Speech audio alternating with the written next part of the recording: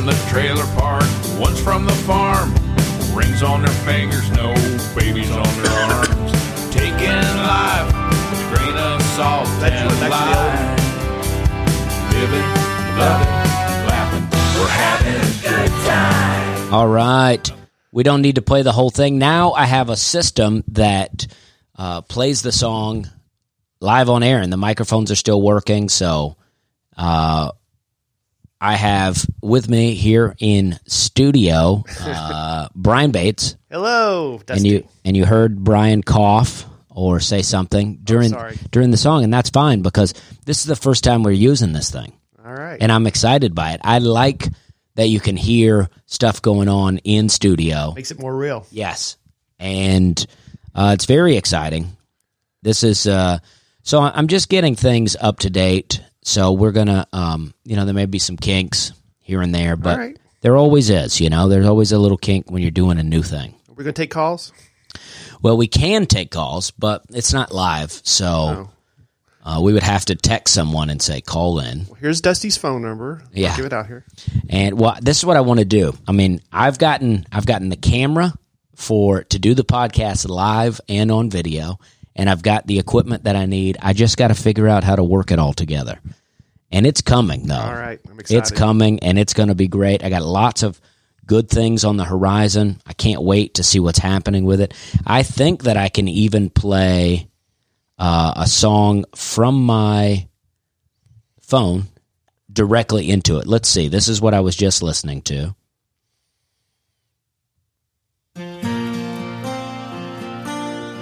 Yeah, it plays right through now. That's incredible. I don't have to do things in post. I don't have to play it. Well, that was one of my criticisms of the old Dusty and Hannah podcast. You guys would share music, but it sounded like it was coming from another room. Yeah, but it was because I was playing it up to the phone like this. But now we can just play right in like that. And then I have buttons where I can do like this. And it just comes right in. How about that? It's amazing. Cool. And so things are, and I got some, potentially I'm going to bring a producer in to help with this. I have people that I've been talking with about it. And, I just got to get things organized because with the camera that I have, you can go live and then you can touch different, like I could set it up in a way to where it sees both of us. Yeah. But then I could just push on your face and then it would go smaller and just show you. Uh-huh. So it's amazing. Little switcher. Yeah. And it's going to be great. I mean, it's already great. It's 2020 and we're back. First podcast of 2020. Welcome, Brian Bates. Thanks for having me, Dusty. We have so much to talk about. I've been so many places since the last podcast that I think that what we should do is, you know what? Let's not do that. Let's go right into a little bit of sports talk. Okay. Because a lot of stuff happening for Nashville. The Titans beat the Patriots. Yes. Very exciting. Derrick Henry, who's a former Alabama player, Roll Tide, rolled over the Patriots. Very exciting. Very exciting. And the Predators fired their head coach. Yes. Very sad. Yeah. I don't follow hockey as much, but this is the thing I want to talk about. I did a corporate gig for the Predators earlier this year. Yes. And they kind of adopted the "We're having a good time" slogan. Yep. They have T-shirts that they wear that have a picture of looks like a beardless cartoon of me, and the character is waving, and it says "having a good time." It's like an emoji almost, right? Yeah, and it popped up on ESPN. And now they're doing terrible. They're like in they're like in last place, and they fired their coach. You think Peter Laviolette, that's the coach, is going to come to your house? I'm so upset. Rough you up? I feel like they all hate my comedy now. You have jinxed the team. But you know what? This is what I say about it. We're having a good time is not about everything going great and everything being perfect. It's, can you have a good time even when things aren't going well? And the answer is no. Well, for me, out of work? For me, the answer is always yes, because that's where We're Having a Good Time originated. I used to do a lot of bad gigs. Fortunately, I don't do as many bad gigs anymore, but I used to do a lot of bad gigs, and I'd just be up there on stage, and I'm like, hey, we're having a good time. Yeah.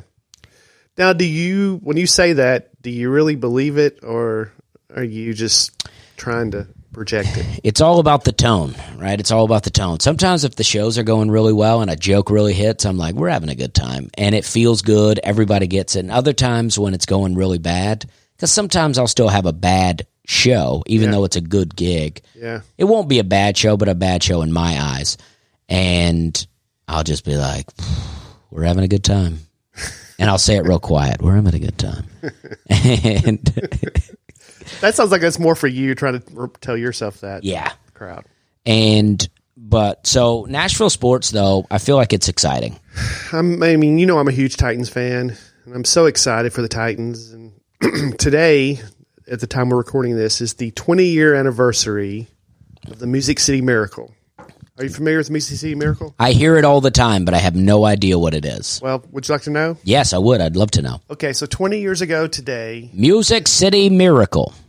I'm doing a bumper.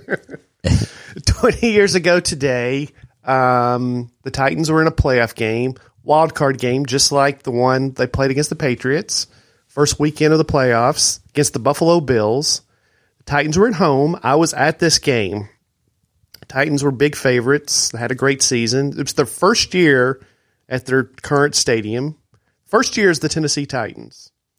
Prior to that, they were the Houston Oilers. That's right. They were Houston Oilers. A couple of years in between, they were the Tennessee Oilers as they were building their stadium. Did you know that? I didn't know that. Yeah, they played 1 year in Memphis, 1 year at Vanderbilt as the Tennessee Oilers.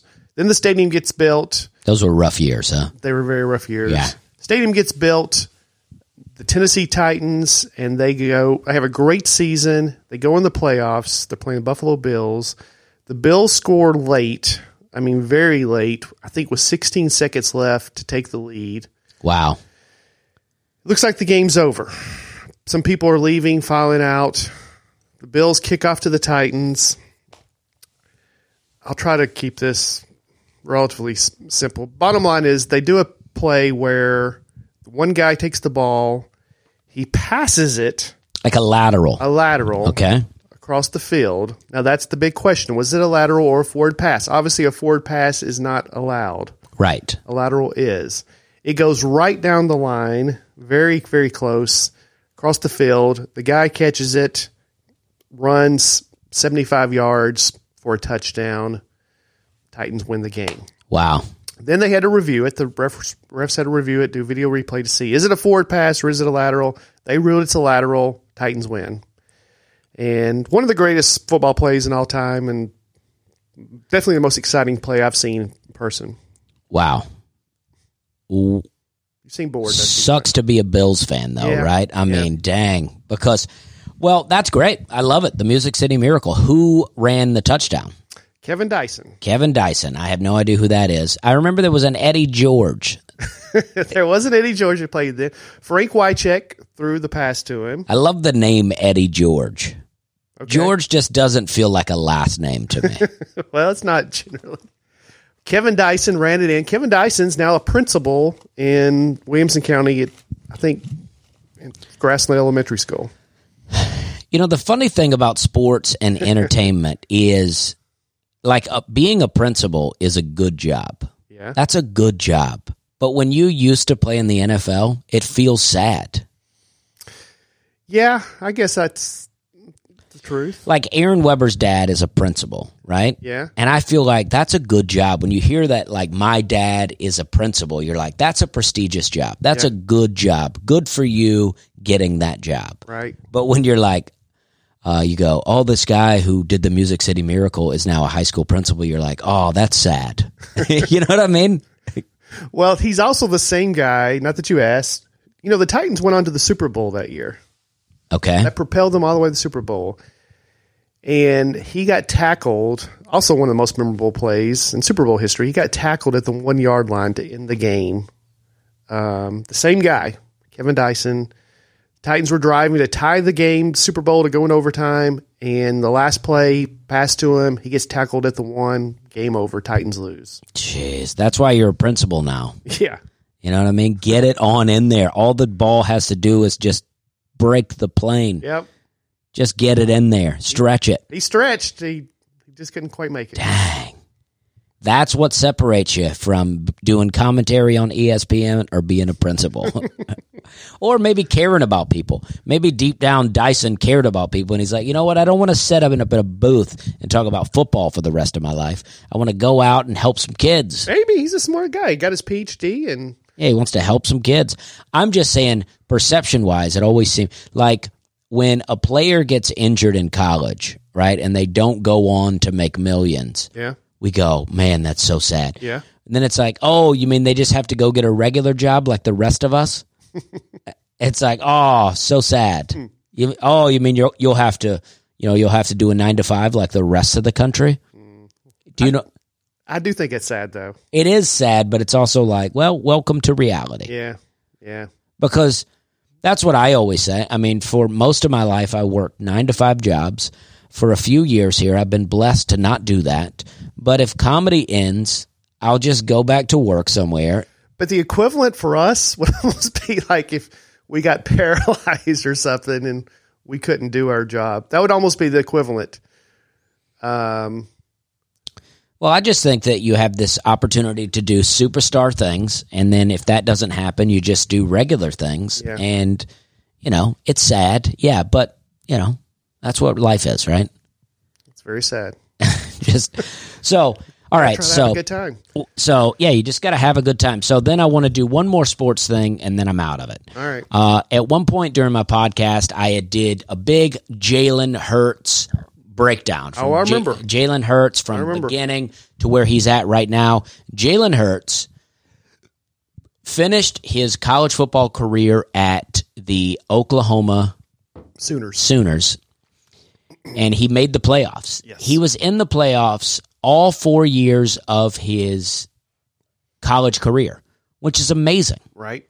He won at least one national championship. Mm-hmm. Not two. He won one, right? Yeah, because they lost the first two, and then they won they lost the first and the third. They won the middle one. I think that's right. And then, but he made it to the playoffs. Of course, he got demolished.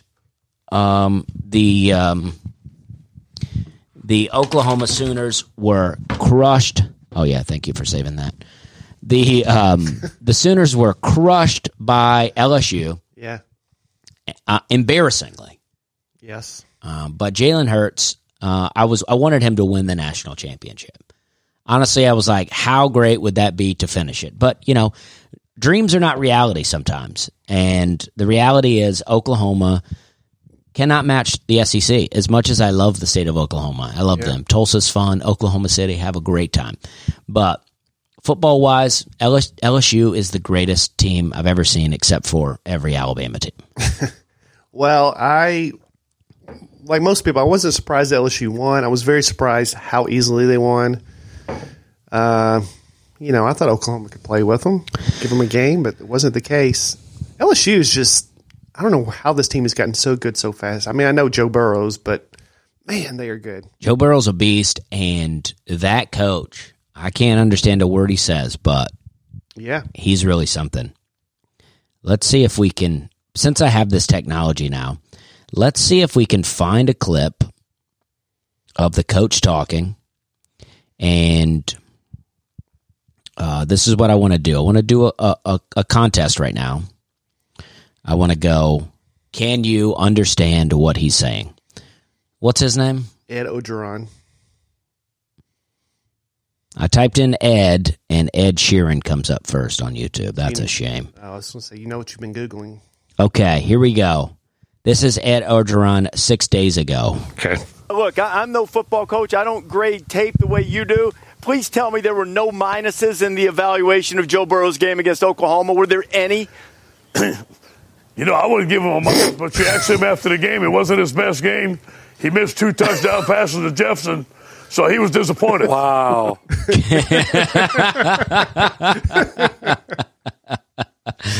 Oh, the contrast of the one guy. Yeah, it made it better. It made it much better.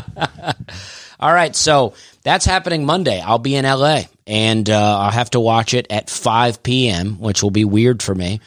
But I'll be watching Clemson play LSU. Well, before we move on from sports, I want to hear a Titans prediction and a Clemson LSU prediction from you. Well, it's tough to say. Leading up to this, I'm not an LSU fan. Leading up to this, I wanted Clemson to win. I wanted Clemson to beat them. But you know what? I've listened to Joe Burrow's talk, and I know the Joe Burrow's story. And Trevor Lawrence and the Clemson Tigers, they've won a couple of national championships lately. And I want LSU to win. I'm predicting LSU to win. Same for me. Titans play the Baltimore Ravens, and my predicament here is I always pull for the Alabama players that play in the NFL, but both it's Mark Ingram, and this is I want Titans to win. I want Titans to win, but Mark Ingram has been he was so good in college, and then he's just been tucked away at the Saints and wherever, and he's been almost forgotten about. Yeah, and man, I would love to see him do something, but. I'm predicting Titans win. My predictions are based on who I want to win. Okay. I want the Titans to win. I predict Titans to win. Well, I certainly want the Titans to win. I don't know that I'm going to predict them to win because the Ravens are very good. There's a chance Mark Ingram won't play. He did not practice yesterday because he's got a little hamstring injury. He'll probably play. Oh, good. If he doesn't play, then I definitely want the Ravens to lose. I've never been a fan of the Ravens. I like Lamar Jackson. I also like listening to Lamar Jackson talk. That's really fun to me. I can understand Ed Orgeron and Lamar Jackson. Yeah. But I just love it. Everybody's so polished now when they talk that I just love listening. Like Lamar Jackson, I'm like, what's that? And Ed Orgeron drifts down into this Cajun thing all the words are blend together. Yeah. And Lamar Jackson just always seems like he's like, I just don't know the words to say right now. Believe that. I hear him say that a lot. Believe that. The thing about Ed Orgeron I love is he's around like all these broadcasters and all these people that have very good diction, and we're all products of our environment. So that means for him to still have that strong of an accent, he's around some other people that are so much thicker than his are. Yeah, Ed Orgeron always seems like he just yelled at a bunch of people. Yeah. It's always like halftime, it's like, let's see if we can get one more. Let's see if we can get one more Ed Orgeron. This is a press conference here. Well, it's good to get the guys back today. Today was Tell the Truth Monday. Gave them the grades of the film. We watched the tape. A lot of great things on the tape. Obviously, 24-hour rule, press on. We're going to have a Monday practice today, which we already have, obviously. A Tuesday practice tomorrow. I love that guy so much. I want that guy to be on the podcast. With subtitles. Yeah, with subtitles. All right, so that's our sports recap. What a great time.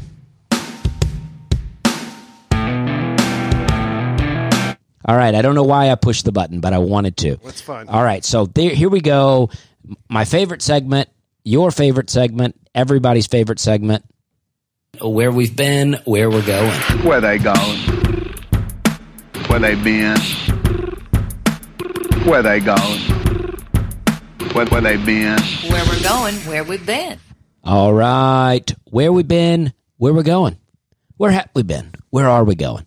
That's what I want to talk about. I want to start off with where I'm going because I have just put out yesterday my new tour, launched the Slay All Day tour, and congratulations. Thank you. And on that tour, I have listed that I'll be starting in Dayton, Ohio. But I just did Dayton, Ohio last week.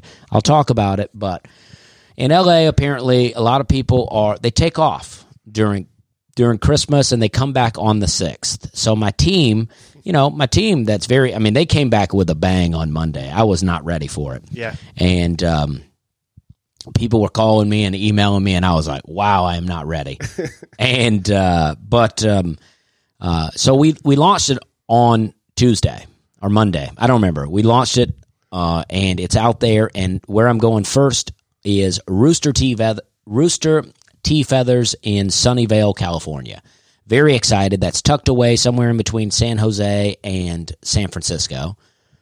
And I'm excited to go there. I've never been. I'm excited to be doing California shows. So I'll be there on from Thursday through Sunday. And I didn't see your promo, but Ruth, my fiance, I was just in the car with her, and she said, yeah, Dusty put out this promo, and it's called Slay All Day Tour. She said, that's a really great name. And then she said, on the video, you said, it actually started last weekend, but we had a good time. Yes. She thought that was very funny. Well, yeah, I mean, because on the video, we recorded the video a while back, and actually we also had one date change in there, but it's like the video's been filmed, so there's nothing I could do about it. Yeah. But I said we start in Dayton, Ohio, but I put it out after I finished Dayton. So we did have a good time in Dayton. I really liked it. But and then so I'm going to go do that through Sunday, and then on Monday I'm going to go to LA, and I'm going to film a thing for Netflix on YouTube. Mm-hmm. So like a 8-minute thing, which that's pretty exciting. So I'll watch the national championship, then go record a thing, and then fly home. And then the next week I'll be at the Comedy Catch in Chattanooga all week. I'm doing Wednesday, Thursday, Friday, Saturday, Sunday. Wow. I'm camping out in Chattanooga. Yes, you are. And I like Chattanooga, but honestly, I don't know that I want to be there that long. I'm like, let's do 3 shows on Saturday, cut the Wednesday out, But, hey, I like the club. I like the town. We're going to have a good time. And you have a Chattanooga story? Well, I was just in Chattanooga over Christmas, and I did Thursday, Friday. I was supposed to do Thursday, Friday, Saturday, Sunday. And I did Thursday, Friday, Saturday. I had to come back to Nashville Saturday night for some things to take care of on Sunday. And there's just a lot going on. And then I was going to have to drive back to Chattanooga, do a show Sunday night, and then drive back home. Wow. And I texted my friend Karen Mills, who very funny comedian, lives in Chattanooga. Yeah, I worked with Karen. Yeah, and I said, would you possibly be available to do my spot tonight for me? And she said, I'd love to. And I contacted the owner, Michael Alfano, and asked him if that'd be okay. And because he'd already paid me the night before, thankfully. And so anyway, she saved me from a quick trip back down to Chattanooga and back. It was pouring down rain. So that's all. It's not a great story. Just a okay. thankful story. You look so disappointed. I thought something was about to happen. No, that's it. And That's then it. Karen showed up and she dropped, And, okay, so shout out to Karen Mills. That's very exciting. Yeah, Karen Mills. You know what? I just met Leanne Morgan. Yeah. I'd never met her before. I went to see her at Zany's, and she does a lot of stuff with Karen Mills. Yep. And Leanne, I never met her. Very nice, very funny. The show was great. Mm-hmm. And, I enjoyed her. And shout out to Leanne Morgan and Karen Mills. These stories keep getting better. I've been trying to stay in town recently because I'm getting married in 10 days. All right. Congratulations. Thank you. So I've been trying to stay kind of close around as far as gigs. No one's asked me to go out of town anyway, but that's a joke. I mean, oh, okay. I act like I'm turning down all these great offers. No one's ever asked me anyway. But anyway, I've been trying to do gigs close by. I did go to Zany's Saturday night to see Kevin Nealon. Oh, yeah. I saw that. Yeah. Kevin Nealon is so funny. And I worked with Kevin Nealon last year. Such a nice guy. He is. I've opened for him a couple of times, and he's super great. I'm friends with his wife. His wife's from Nashville, so I always like to go see her. Brad Paisley came down, did an opening set. Nate Bargatze did an opening set. It was a great show. Wow. What a star-studded event. We had a good time. I love that. I saw that. I saw Nate bringing up Brad Paisley or the other way around. I don't remember what it was, but It's great. I want to just do a rundown. This is where, for my tour, you can find it at my website, DustySlay.com, or any of my socials at Dusty Slay. I'm going to, in order, Sunnyvale, California, Chattanooga, Tennessee, Syracuse, New York, Seattle, Washington, Las Vegas, Nevada, which I'll do with my friend Evan Burke. My friend Evan Burke from Charleston, he's going to drive out from L.A. and do it. I'm going to do Pasadena, California, Aspen, Colorado, Royal Oak, Michigan, Sarasota, Florida. Next, I have Washington, D.C. on there, but that date got moved, so I'll be doing the Opry that weekend. Cleveland, Ohio, Providence, Rhode Island, Austin, Texas, Lowell, Arkansas, Wearsdale, Florida, Naples, Florida, Appleton, Wisconsin, and then I think the next weekend will be D.C. So very exciting. So, well, I don't have a tour, but I'm at Zany's. What are you doing over there, Dusty? I'm sorry. I'm at Zany's tonight, opening for Josh Sneed. Very funny. Oh, I love Josh. Yeah. That's awesome. Yeah, I've worked with Josh a couple of different times. I featured for him. Very nice guy. Yeah. At Zany's tomorrow night on the Best of Nashville lineup. Yeah, that's great. What a great show that is. I'll get this podcast out right away. And if you are listening tonight, I mean, Josh Sneed, very funny. Brian Bates, very funny. That's a great show to go to. And then I get married next weekend, and then I get back from a quick honeymoon and immediately go on the road with Nate Bargatze, and we're in 4 cities and 4 nights: Joliet, Illinois, Green Bay, Wisconsin, Rockford, Illinois, Lafayette, Indiana. Where are you going on a honeymoon at? Quick trip to New York City. All right. Yeah. What are you guys going to do? Going to do some comedy clubs. Going to go see a Broadway show. Maybe go to... we tried to get Fallon tickets and just haven't had any luck. So if you can hook us up. Yeah, I'll check it out. I'll call my people. Thank you. And Appreciate it. But I never did a honeymoon. We didn't go on a honeymoon. I told my wife, I say, our life is a honeymoon. Yeah. And I'm sure she agrees with that. yeah, and yeah. So I was like, yeah, you can go with me to Dayton, Ohio this weekend, and that'll be our honeymoon. And You've reverted from Hannah hosting the podcast to now just referring to her as my wife. Yeah, I told my wife, this is your honeymoon. that's the best thing about being married. Not the best thing, but there's many things. But one of the best things about being married is being able to just say my wife. John Mulaney did a bit about it. I feel like whenever a comic does a bit about something, now I can't have that in my own life. But it is different than my girlfriend. Like saying my wife has some power to it. It gets you out of stuff, right? Yeah, exactly. I went to a cigar shop one night, and there was some people hanging out, and I did like them, but they were like, you gonna hang out for a bit? And I was like, oh, no, I got to get home to my wife. And honestly, she probably didn't care. Yeah. But I got to say that, and you texted me this morning and said, you want to do this podcast? And I thought, man, in 10 days I could say, nope. exactly. Gotta get home to my wife. Yeah, you're like, my wife won't. So are you guys, she owns a house, right? Are you guys moving into her house, or? Eventually. She's doing some renovations on her house right now. So You own several homes, I understand. yeah. So she's going to live with me initially. Okay. And then once she gets some renovations done to her house, we're going to move into her house. All right. Our house. And then you'll have several rental properties. Sure. Yeah. Wow. What an entrepreneur. I am. Is that the word? Not really. Okay. Real estate mogul. Yeah, land mogul, sure. All right, so I want to talk about some shows that I've done, some places I've been. I'm gonna go back a few weeks because it's been a little bit since I did a podcast, and I want to talk about some of these great places that I went. First one you've been to, you liked Wise Guys, Salt Lake City, Utah. I love it. I want to talk about several things. First, I want to talk about the city of Salt Lake City. Yeah. I loved it. I walked around. I'm not a Mormon. I'm not into that religion. Mm-hmm.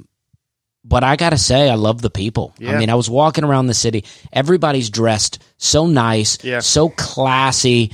The women are walking around in dresses and not I don't know. It just doesn't seem like a party town.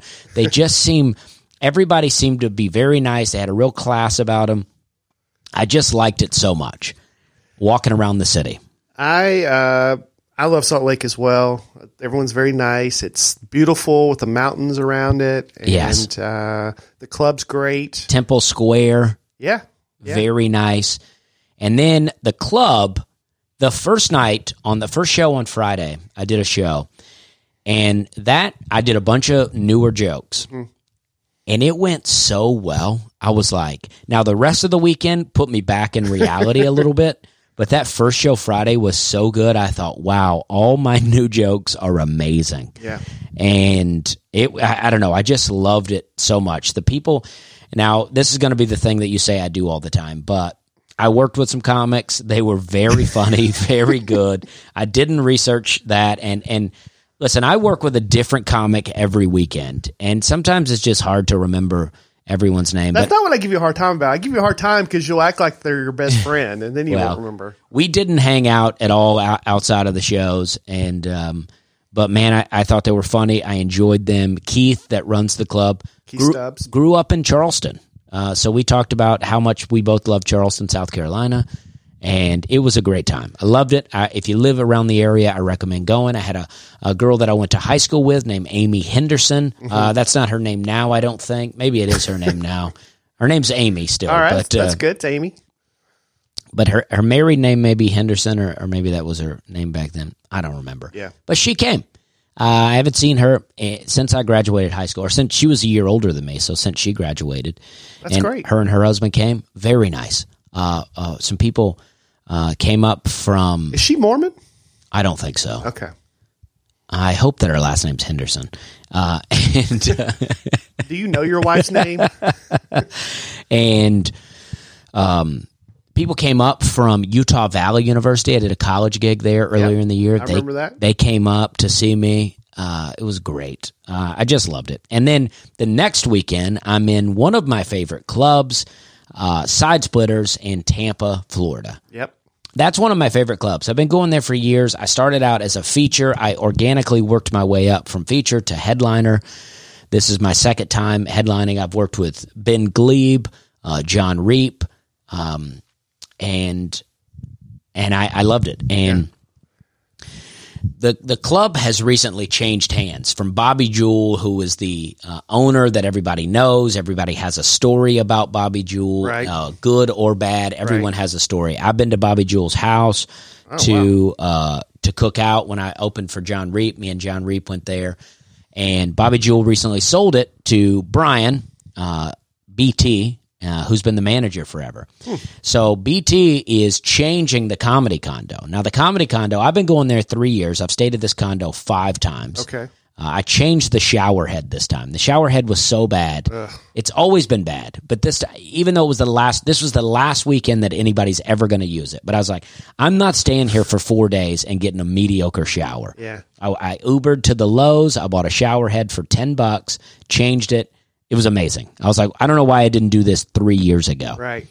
But the condo, so I did a video of the condo, which I will release. I did a condo of Salt Lake. I did a video of Salt Lake City, and I did a video of the condo in Tampa, which I will put together. My editing has really slowed down, but I'm about to ramp it up. Because this is why.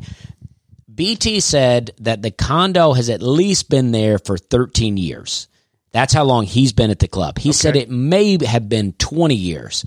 So I can't imagine the number of comics that's come through there, the number of comics that stayed there. And I want to give a tribute to the condo because every condo is the same just about. Once in a while, you'll find a nice one. But they're all like bad to okay. And that's where I would rank the Tampa condo. It's okay. Like, it's not terrible, it's not disgusting, but it's not super clean, and it's not wonderful, right? They had a patio out there. Every time it rained, it leaked into the patio. There was, like, soil that had kind of gathered in the patio where there's now vegetation growing out of because, you know, who cares, right? It's like, I don't live here, and the comics just stay the weekend. It's always furniture that nobody else wants, and a TV that nobody else wants, and dishes that have been, like somebody ran a fork across all of them. They're all scraped up. There's condoms in the cabinets. Oh, my gosh. There's, I mean, not used ones, but there's, you know, there's headache medicine everywhere. There's, you know, a lot of times you'll find. Sure, you need that. A lot of times you'll find, you know, weed pipes that are left there. Actually, weed pipes that are left there so that other comics can use when they're passing through. There's, and there's, you know, the bed is usually not all that comfortable. And there was a stain on the comforter in one of those, a pretty substantial stain. Somebody didn't use that condom. Yeah. And the carpet it was like a weird green. Hannah stayed there with me one time. And that's all she remembered was the green carpet. And I can't wait to show the video off. But the club, they say they're moving to a nice condo now. But the club is fantastic. I love it. Great shows. The staff is great. Connor Larson here, who's done the podcast a couple of times, comic out of Nashville, featured for me all weekend. Bobby Cady was the host. We hung out all weekend. Great. Really great. Love the club. Love the people. And then last week, I did the Dayton Funny Bone. Now, my friend Matt Price and Hannah went with me to Dayton, and Matt filmed, we filmed a bunch of stuff. We went to the Air Force Museum there in Dayton. We went around to Yellow Springs, where they say Dave Chappelle lives, and we went to the Oregon District, where the Oregon District is where they had a shooting not too long ago, that mass shooting that made the news. And so we all went through there. We had a great time in Dayton. The club was great. I had fun shows. Let's see. Mike Head was the feature. I just did this weekend. Mike Head was the feature, and then Dan Seabreeze, I think, was the host. Okay. Zach Wyckoff from Cincinnati came up, did a guest spot. All right. It's great. Wonderful weekend. Loved it, and now I'm here. And one more thing. I did a show at Zanies. Yeah. My last show of 2019 at Zanies, sold out. Oh, I was there. Hot show, really fun, and I can't say enough good things. So that's my whole recap. I got one question about. Well, first of all, that's a great recap. Those new jokes that you tried at Wise Guys. The new jokes you tried at Wise Guys. Are they working? They are working. Okay. They weren't. You know what? I worked on them. This is a thing that I want to talk about, kind of an advice to comics, or just to talk about comedy, is multiple shows in a weekend. Because Wise Guys, I did 4 shows. I did 2 Friday, 2 Saturday. That's pretty standard. But then in Tampa, I did 1 Thursday, 2 Friday, 3 Saturday, and 1 Sunday. 3. So 7 shows. And it's like, I hate 3 shows in one day, and I hate Sunday shows. But I hate them like a little bit. Do you know what I mean? Because it's like, I'm also the repetition over and over again. So I did those jokes, the new jokes, 4 times at Wise Guys, 7 times at Side Splitters, and then 5 times in Dayton. You're already sick of them. And, well, yeah, but you get to, for me, it's like, all right, it's funny here, it's not funny here, it's funny here, not. So it's like, where the places it's not funny, I'm like, well, let me try to figure out where it is funny. And for me, this is what helps writing a joke on stage, is having places in the joke that make people laugh, and then just improvising the things that don't make people laugh and trying to find out how I can make those funny. And sometimes just writing it down, I write stuff down and I go, this is funny. And then I tell it and it's not funny, and then it discourages me. Yep. Where if I'm on stage just riffing, almost like, because I think comedy for me, my whole life has been a defense mechanism, where it's like, let me be funny in this situation to, for whatever reason. Yeah, to relieve tension. Yes. So now I'm on stage and I'm having to work that muscle that I've worked out so much in my life, my defense mechanism of comedy, on stage. Well, the reason I asked you about the new jokes is because I feel like that can be a detriment if you have a unusually good crowd and you try out new jokes and you get that great laugh out of the get-go. I've stuck with jokes way too long that aren't that good because my first impressions are, well, these jokes are funny. Right. And after a while, I'm just like, I just hang on to them too long. Well, 100%. I think that's right, but that's why you got to keep telling them in all situations. Yeah. And Dayton, I think, was the hardest. I mean, those crowds are not just giving it away in Dayton. And so I really had to work for it, but I feel like if it worked in Dayton, it's going to work anywhere.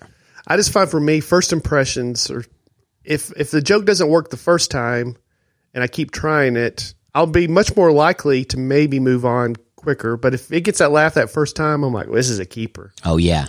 Well, I've definitely held on to a joke for too long because I got one laugh off of it. Yeah. But I think that's what's great about working all rooms, right? Like, because I think Wise Guys, the audience in Wise Guys and the audience in Dayton couldn't be more different from each other. But I feel like, if you go into Dayton and a certain joke is getting a laugh, and then you go to Wise Guys and it's not getting a laugh, the opposite could be true. Could get a laugh in Wise Guys, not in Dayton. So if you can get a laugh off of that joke in both of those rooms, then you're doing something. Then the joke makes sense. I actually do have a timer on here now, by the way. Okay. That's a side note to Brian about keeping time for our show. Okay. But, it's like, that's why I think it's good, because I think comics get into that in the open mic scene. They get into their open mic. They have their friends there. They have the people that always come to see it. And then the audience gets their sense of humor. Yeah. And so they get laughs off almost anything or off cultural references. And then they go to the club and they don't get those laughs. Right. The same way that somebody that's only headlining Comedy Zones, no offense to the Comedy Zones, but somebody that's only headlining Comedy Zones then goes to and they crush everywhere they go. Then they go to a hipster room or an open mic and they don't get any laughs. The thing in your head goes, well, I don't want to do these. I don't want to do this hipster room. Or if you're only doing the hipster rooms, you bomb in the club. You're like, I don't want to do clubs. The goal for me is to be hilarious in all rooms. Right. Now, there's some room, I'd love to be a hilarious comedian on the urban circuit. Yeah. But I don't know that will ever be me. But I do fine. I don't write it off. Yeah. I could definitely, I haven't seen you do an urban show, but I could see you be funny because a lot of those jokes, they are universal. Right. I'm thinking about your jokes, and yeah, those could be very funny. I just think that a lot of the urban rooms are not so into observational comedy. Like, I don't know a lot of black people that are like, I love Jerry Seinfeld. Right. Do you know what I mean? Yeah. Yeah, but all your trailer park stuff, I think, would be... Right. Like, Jim Gaffigan doesn't have a huge urban following. No, probably doesn't. Right. You know what I mean? So it's like, I got a little something for everybody, I think. Yeah. Yeah. I could see you definitely doing fine in an urban room. Yeah. I do fine, but I don't crush there. Yeah. And I think it's a lot of, I'm not very physical. I'm not very energetic. I'm only an entertainer with my mouth and with my wave. Right. But you have, that's not what you're talking about, but you've got a good brand. You've got a catchphrase. You've got a catchwave. Yeah. You brand yourself well. Yeah. Well, I'm working it. I'm working it out here. And I used to have another, but most people don't know this, but the old Dusty, for us diehard fans, used to be, Who's Pumped? Who's Pumped? Yeah, that was your thing. Who's Pumped? Yes. Who's Pumped is like old, we're having a good time. Yeah, that was your catchphrase before we're having a good time. Because that came from, I was really doing some bad gigs back then. Yeah. And I would because what I love to do, and I still want to do this, this is my dream. My dream is to have enough of a draw to where I can do the clubs on the weekends and then work my way to the next town by doing small bars, coffee shops, 1-2, like Monday, Tuesday, Wednesday in really small towns. In small towns where there are no theaters, but have enough of a draw to bring people in. And then I can actually, but sell those places out. Because I've always done that. I love to put together a tour like that. But what happened in, 2014 and 15, I was putting those together, but no one was coming. Yeah. I'd get the bar to agree to it, and then 10 people would show up, and I come out, and no one looks happy. So I'm like, who's pumped? And that would get a little laugh. Yeah, I remember that tour. You had, like, one time Jordan Jensen with you some dates, and maybe Steven Spinola. And we did some really good ones like that. Yeah. Me and Evan Burke, who's coming with me to Las Vegas, he used to, me and him used to put together these tours all the time. And it would be, we would change it out, the other people, but it would always be me and Evan. And yeah, we would do all kinds of runs. We started doing these shows at the Repertory Theater in Seaside, Florida. We had that, and then we built the tour around that. Yeah. And, oh, man, we did that for many years. And we had a lot of fun. We would stay because it was a year-round theater, and then all the theater people had a condo that they lived in. Yeah. So we would go down around July 4th and just stay with them in the condo. One time we went for a week. It rained the entire time we were there, like torrential downpour. And we stayed in the condo with them and played cards, played board games, and we had the best time. We were like best friends, and now we don't talk to each other at all. But we were all like best friends. Yeah. It was amazing. Well, it's kind of sad there at the end. It is sad because we just lost touch. Like, they're not really friends with each other, and we don't really hang out anymore. And what's the goal for 2020? Yeah. But that's what I want to do. See, Seaside, the problem was we weren't selling tickets. We kept going, but we weren't really selling any tickets. And I'm like, I want to go to towns that no comic is going to. Like, everybody puts together the theater tour where they sell out big theaters and go. I want to go to towns that nobody wants to go to, and I actually want to be able to sell tickets. Now, maybe that's why people don't go to those towns is because people don't come to the shows. Right. But I think that it would be just amazing to, like, let's say, I don't know, I'm for instance, let's say I'm doing a show in Nashville, and then I'm doing a show in Asheville. Yeah. There's no club in Knoxville, Johnson City, any of that stuff. There's no clubs there. Right. But there's enough people to sell tickets. Mm-hmm. So if I could go through and do little shows there, but I guess there's probably theaters in those places too. I don't know. Well, Knoxville certainly has theaters. It's 2 or 3 big ones. It's weird that they no longer have a comedy club. They used to have Side Splitters. Yeah. Johnson City has a Comedy Zone room. I did Side Splitters. I did an open mic there on the very last night they were open. I didn't know that. I had booked it because I used to book. This is advice that I like to give to comics too. I used to book kind of open mic runs where I would do open mics at clubs and try to email and say, hey, I'm coming to do an open mic. Will you try to watch me? Yeah. And then, so I did that with Side Splitters because I was trying to get in with them.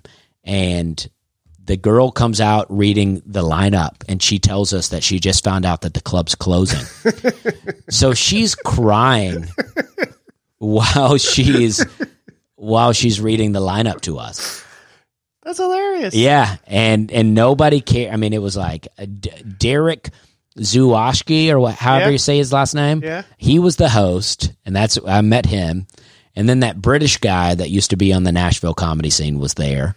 Was Bridget the one that read the list? Oh, maybe so. Yeah. Bridget used to be the manager there, Side Splitters. Oh, that's hilarious. Maybe that was her. Yeah. Bridget Martin? Yeah. Yeah. I think she's in Chattanooga now doing comedy. Yeah, maybe that was her. That's hilarious. That's a very funny story. Yeah. You drove all the way there like, I'm going to get in good here. And then she comes out crying before a comedy show.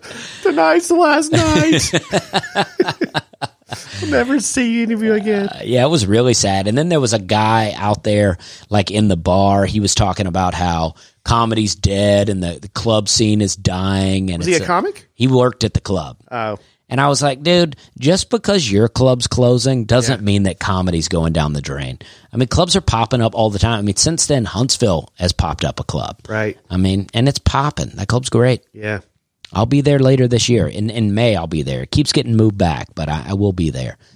Do you move it back? No, I did move one date back, and then it got moved a second time. Just the same thing with Chattanooga. I'm finally going next week, but I moved it one time, and then he moved it one. I feel like a club, if you move a date on a club, they'll move it on you just to be like, I can do that too. Yeah, show you who's in charge. Yeah, but I don't move them because I don't want to go. I move them because I'm trying to, become famous enough to where people come see me do comedy, and I want to do things that get me there. Well, I did Chattanooga with you last time you were there, I'm pretty sure, at the Comedy Catch. And that was July of 2018. Wow, I didn't go there at all in 2019? I don't think so. I may be wrong about that, but I went with you about a week after you did Fallon. And are you checking your schedule? Yeah, I was just going to say. I'm listening to you, though. Well, anyway, I went there with you a week after you did Fallon. You were obviously doing great. I think you just got management, and we talked about all that. You just done, obviously, JFL, and things are going great for you. But you sold some tickets. I remember your family came and whatnot. But I'll be curious this time, a year and a half or so later, how many... Well, I didn't go at all in 2019. Okay, I was right there. Well, I was selling some tickets, and it was really good, but you sent me a clip, which I think is hilarious, because a lot of clubs, for people that don't know, clubs will play a highlight reel of who's coming up, Right. and they'll play some of the set. They'll play a joke or two. Apparently, at Chattanooga, they played my entire set from Fallon, which is interesting. But you show me the first joke, and it's just a video of me on the screen, and then a table with its back to the video, not laughing No one at cared. all. They showed it every night, and no one ever cared.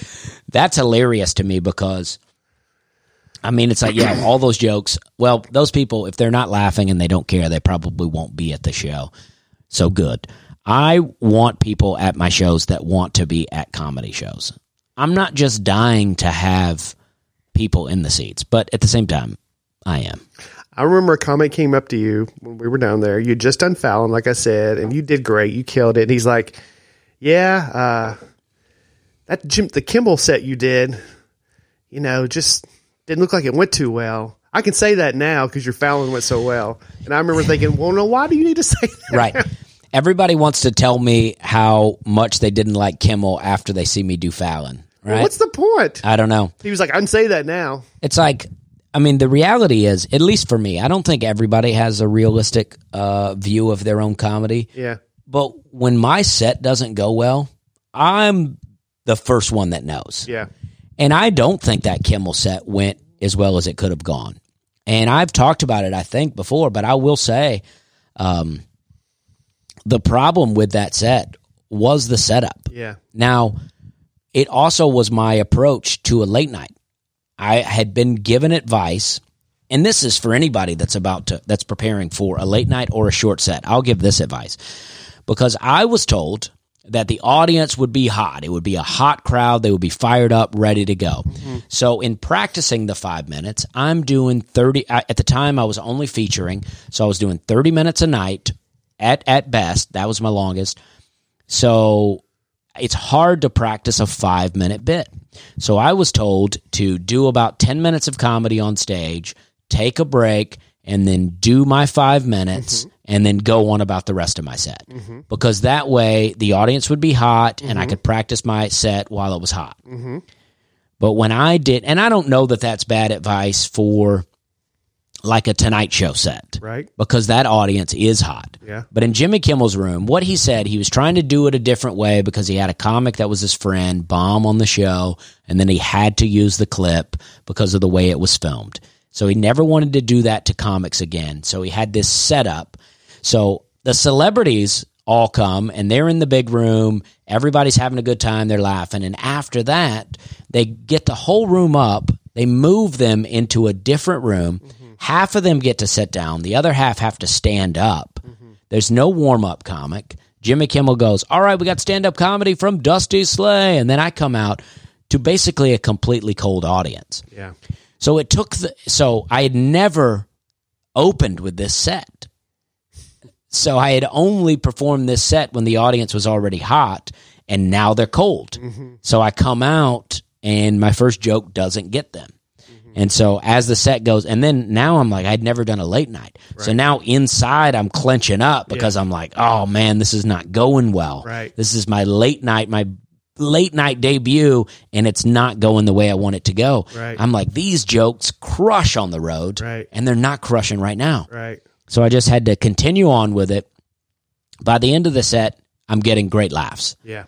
But but it's like for someone to say, oh, now that I can tell you what I think about your Kimmel set now that you've done a good one on Fallon, I'm like, yeah, I know how it went. Yeah. But I still love those jokes. Oh, yeah, I remember them. I still do a lot. I actually still do most of them. Yeah. But But yeah, so that my point is the advice, because what I did for the Fallon set, when I was preparing for the Fallon, I had no manager. I had left my manager that I was with, and then I was managerless for the JFL Just for Laughs and for the Tonight Show. So I just had to prepare it the best way that I thought would. So what I did was, by that time I was headlining a little bit, and I was also featuring still. I featured for John Lovitz at Stand Up Live, and it was a 2-man show. When I was offered, I got offered to do the Tonight Show while I was working with John Lovitz. So I figured out what I wanted my 5 minutes to be, and John Lovitz 2-man show. So I would go out to a completely cold audience, and I would do that 5 minutes and then do the rest of it. And that's what I did every night.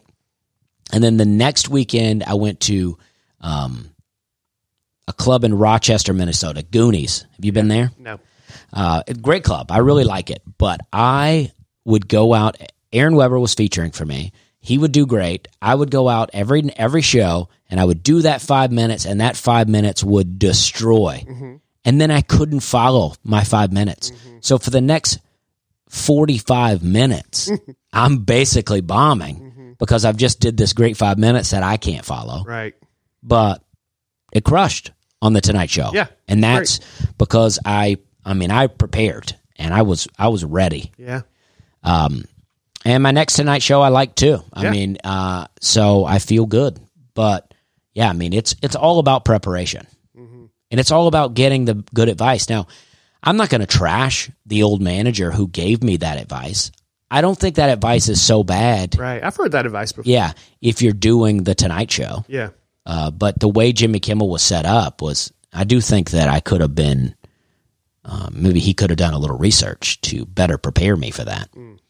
Because my management that I have now, again, not trashing anybody, but my new management, I mean, they're on it. My old manager, or my new manager, she listened to a podcast I was doing where I talked about how much I liked David Spade. Yeah.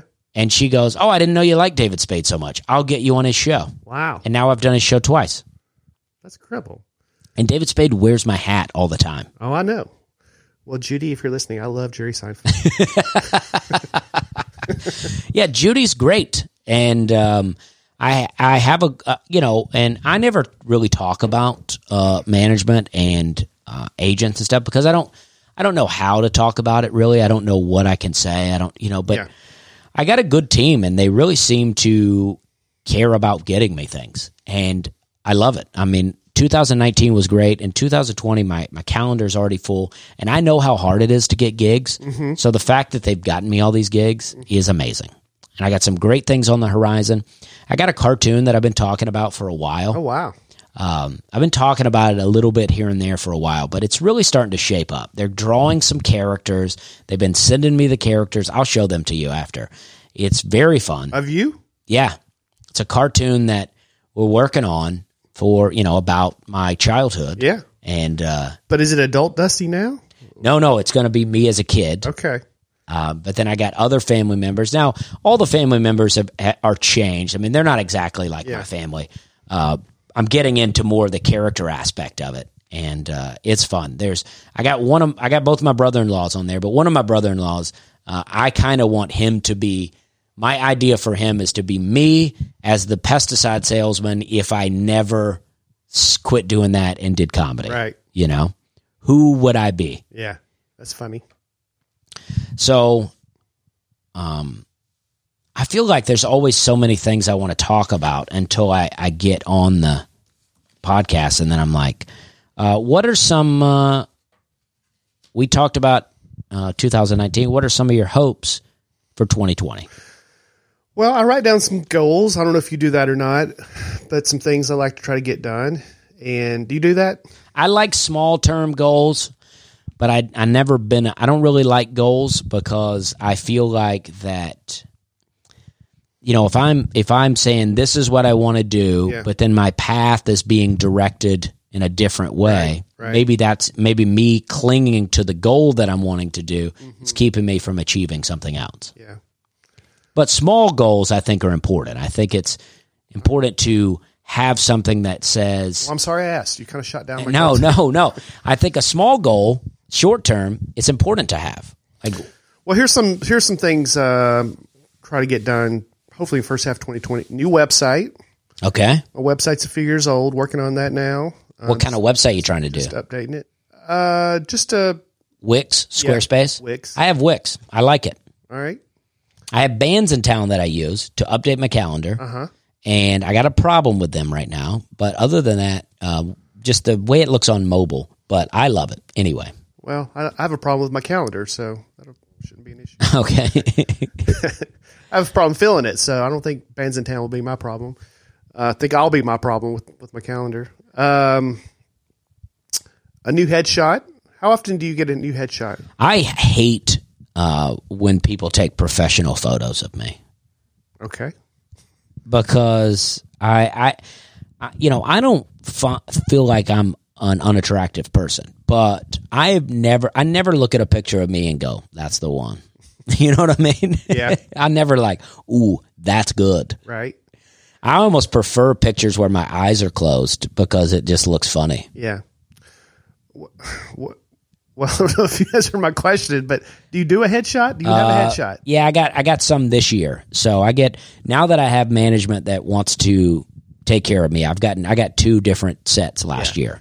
I went full-time comedy 5 years ago. 5 years ago this month. All right, congratulations. Thank you. Anniversary. That's not the anniversary tune, but I had to hit something. All right. We needed something. Got a lot of buttons there. I'll get something. 5 years ago, I went full-time, and I got a new headshot then, and I've lost a lot of hair since then, so I think it's time to update the old headshot. And What kind of thing are you going to do? Like a just above, shoulders and above? Probably. Of you smiling, looking at the... I went to last time I went to Nora Canfield. You know her? Yeah, I got making that Fudge album. That's done right. by Nora That's Canfield. right. Yeah. She does those lollipop shots, but she also will do just regular, whatever that's called. Yeah. Headshots, and I'll probably do something similar this time. Just kind of update it every 5 years or so. I think it might be, be time. I think so. I hate a headshot. I was really into the lollipop photos that Nora did for a while. I have 3 of them.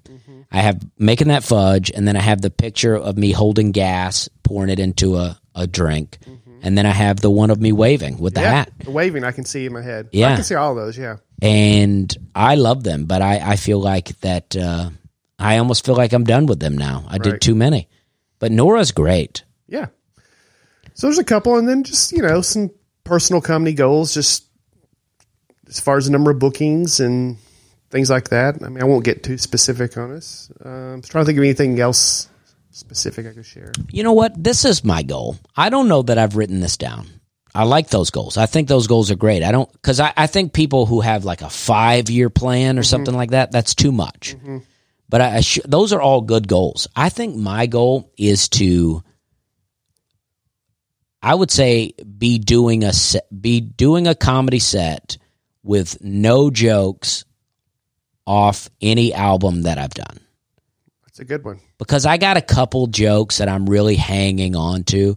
Like, I love to do the Hyman's joke. Yeah. I love to do the melted ice cream joke. Right. I love doing the joke about laying down in the ditch. And I'm hanging on to them like it's a life raft.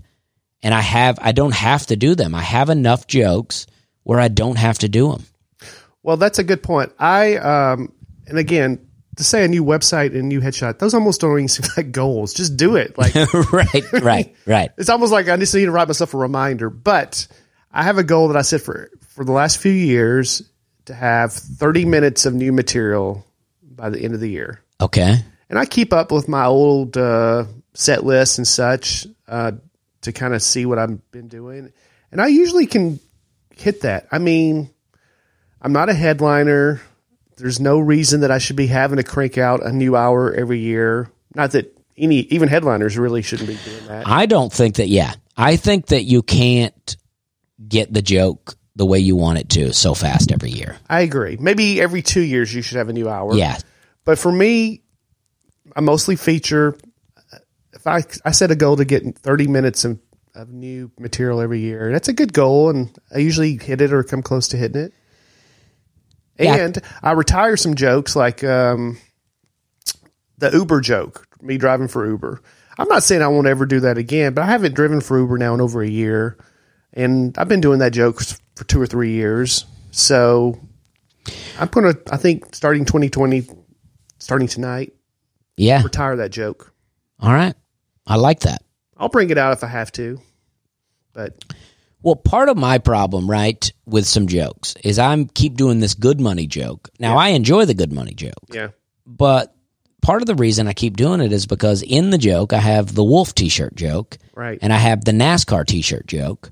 And I sell a Wolf t-shirt and a NASCAR t-shirt. And I feel like those shirts are fine to stand on their own. Mm-hmm. But they have more of a punch if I've done that joke. Otherwise, you don't know why I'm holding this. So I got my goal, because I love those merch. I know that Judy wants me to get some different merch, so that may happen. yeah. I don't think she wants me to get different, like she doesn't like what I have, but she's trying to help me get new merch. She wants to help me get some new designs. So and maybe I need designs that are not joke specific. My NASCAR shirt, though, I love it. Anyway, but I think that a joke has to marinate, almost like a wine or a lick. Like it needs to set, and it's like, but this is part of my problem, is I'll write these things down, and I'll try it one time, and if it doesn't work, I'll go, I'm gonna put it to the side, I'm gonna work on, I'm gonna put it, and then I don't work on it. Like this I'm busy joke that I've been doing.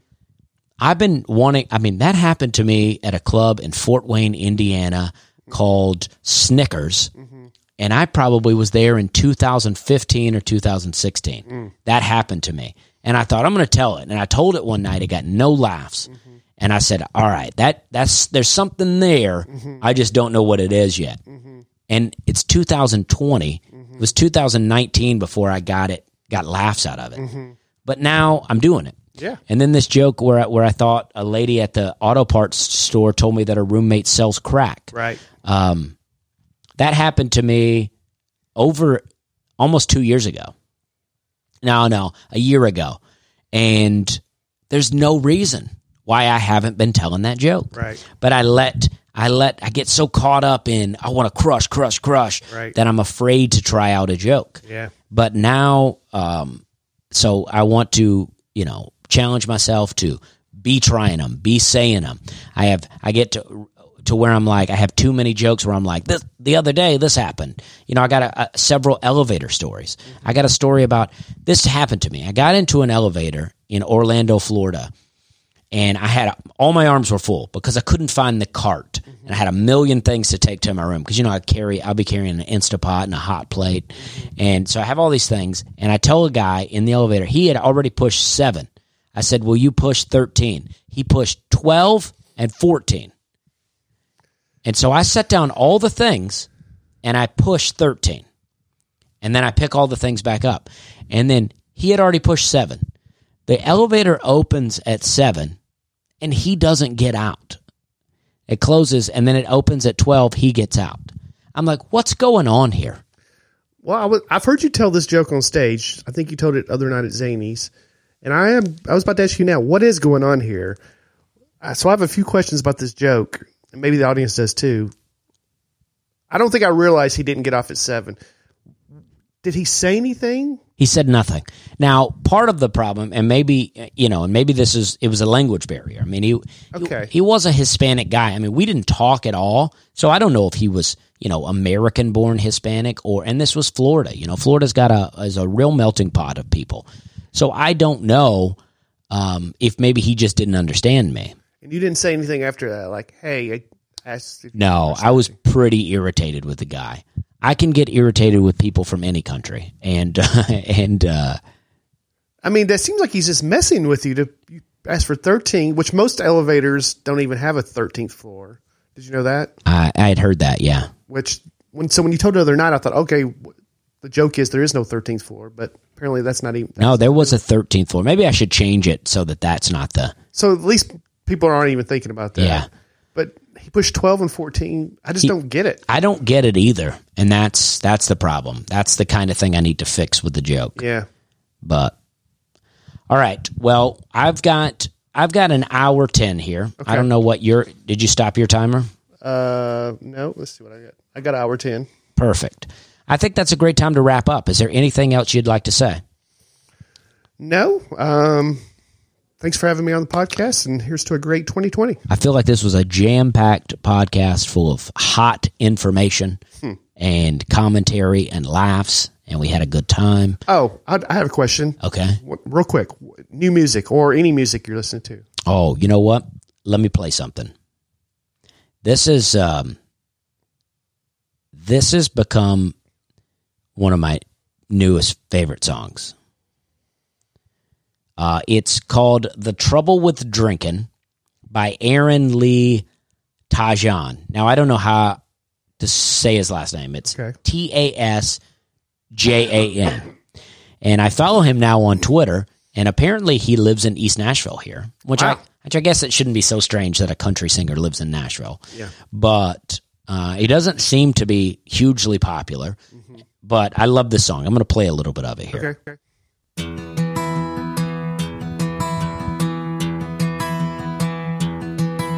The trouble with drinking is it ain't no trouble at all.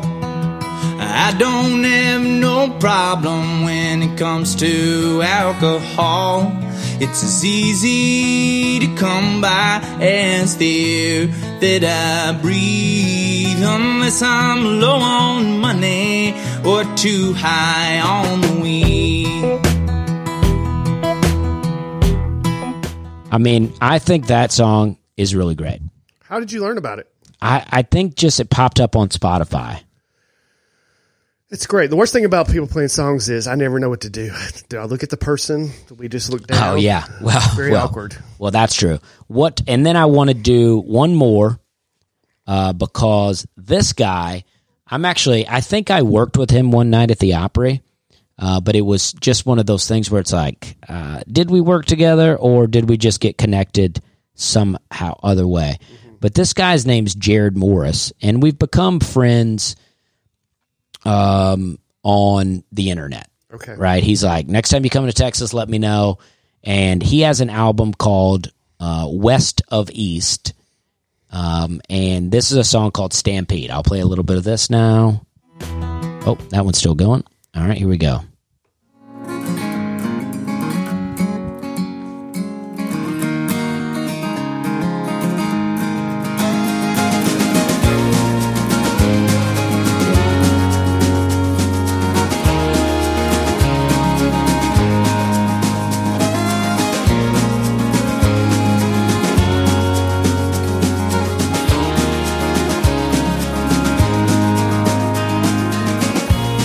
Sky fades to black. Rain cloud thunder rolls and paints the night with lightning bolts. We rage against a wounded past. You yell Geronimo, and I pray our ladder goes home. Whoa, when you feel that pounding in your feet, you're gonna know. Whoa, stampede every time you're with me. Great. It's great. Really great. I love it. Big fan of that. All right. Did you have one that you wanted to? Well, I've been listening to some old country, nothing new like what you have. And this is an old song, but I just became familiar with it. And then I texted you about it and you gave me some more info. The Blues Man. Oh, yeah. Now, there are two versions. There's more than two, but the two that are most popular, the first one I learned about was Hank Williams Jr. Is that the first one, or Alan Jackson was the first one?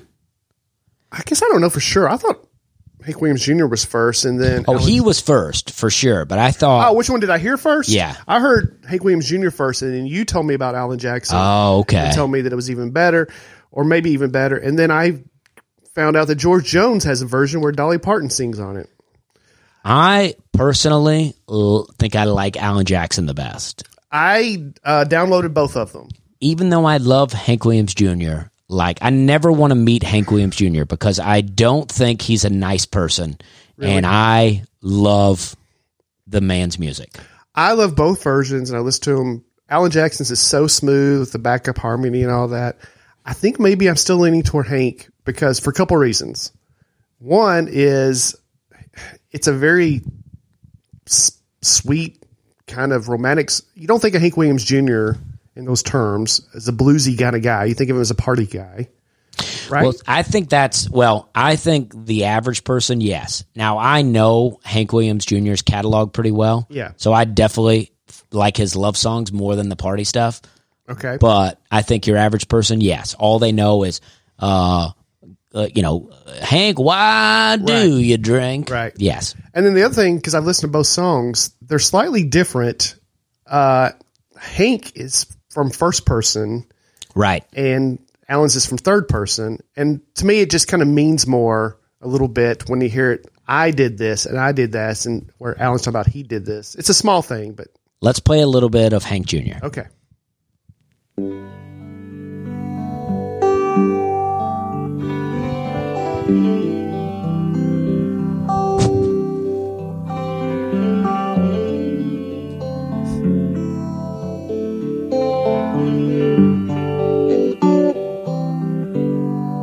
I'm just a singer, a natural born guitar ringer, kind of a clinger to sad old songs. I'm not a walk behinder, I'm a new note finder, but my name's a reminder of a blues man that's already gone. So I started drinking, took things that messed up my thinking. I was sure sinking when you came along. I was alone in the hot lights, not too much left in sight, but she changed all that in one night when she sang me this song. Hey baby, I love you. Hey baby, I need you.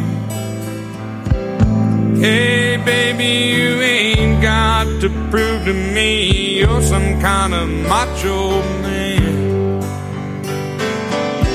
You wasted so much of your life running through the dark nights. I could do a whole podcast about how much I love Hank Williams Jr. Oh man, that's a great song. I mean, it's so good. Let's just play just a touch of Alan Jackson. Sure. Running through the dark nights,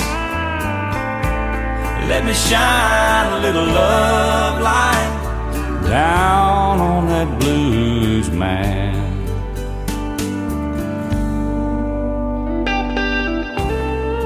Also very good. Yep. That's the first one I heard. Wow, so good. And Yeah. I listened to the George Jones one the other day based on your recommendation. Yeah. Very good because for people who don't know much about George Jones, I mean, what a great singer. But I think the man was just riddled with alcoholism and just was, I think, a nightmare in some ways to people because he couldn't, I mean.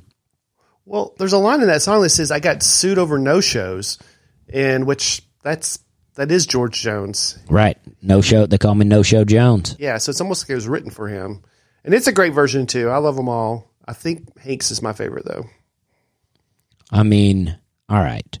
I mean, I could just play. I want to find, there's one George Jones song that, well, I mean, this is not the one, but now this is coming to mind. This is the perfect George Jones song, I think. You'll know it.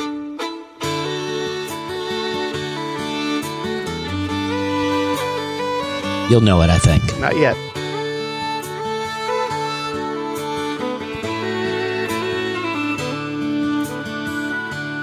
I've had choices. Oh, yeah. This is one of his later ones. Since the Yeah. day that I was born, there were voices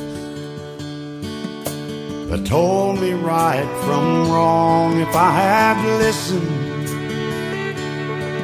no, I wouldn't be here today, living and dying with the choices I've made. That's so good. That song is so good. I mean, but what makes me like that song is I've done a lot of stupid stuff. Yeah. And I just think about that living and dying with the choices I've made. It's like, I mean, part of the jokes that I have now are just the experiences that I've lived. Mm-hmm. And had I not done those things, mm-hmm. I wouldn't have any of these experiences. Right. And as stupid as they may be, here I am, living and dying with the choices I've made. And he said, I was tempted from an early age. I found I like drinking. Oh, and I never turned it down. Right. And it's like, I mean, I remember listening to this song while drinking and being like, that's me. You thought it was a party song. Right. I love this party song. It's George Jones. Exactly. All right. Well, this is great. I feel like this is very fun. Good. All right. But I got to pee. And I do too. Let's wrap it up. We've had a great time. Thank you, Brian Bates. Thanks for having me. And we're having a good time.